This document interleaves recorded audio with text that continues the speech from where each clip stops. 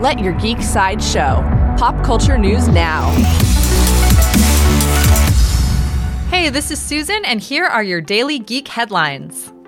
In DC television news, DC Universe has cast both Swamp Thing and his human alter ego Alec Holland for the upcoming Swamp Thing live-action series.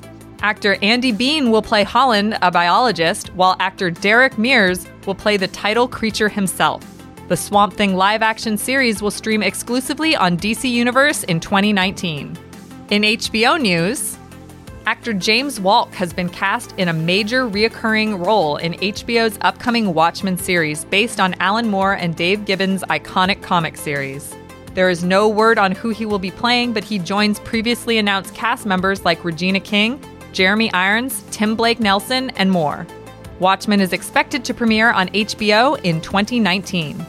In Netflix news, Oscar-winning director Chris Williams is set to write and direct an animated film for Netflix called Jacob and the Sea Beast. Williams is known for his previous work on Disney films such as Moana and Big Hero 6. Jacob and the Sea Beast will tell the story of a sailor who discovers an unlikely ally in a sea monster. The film will be released on Netflix in 2022. In comic book television news, writer Rick Remender has tweeted the first official look at the upcoming Netflix film The Last Days of American Crime.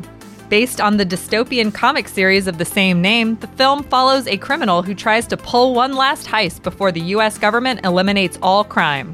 Edgar Ramirez and Anna Brewster are set to star in Last Days of American Crime, which will stream on Netflix in 2019. This has been your Daily Geek Headlines Update. For even more ad-free pop culture news and content, visit geeksideshow.com. Thank you for listening, and don't forget to let your geek side show.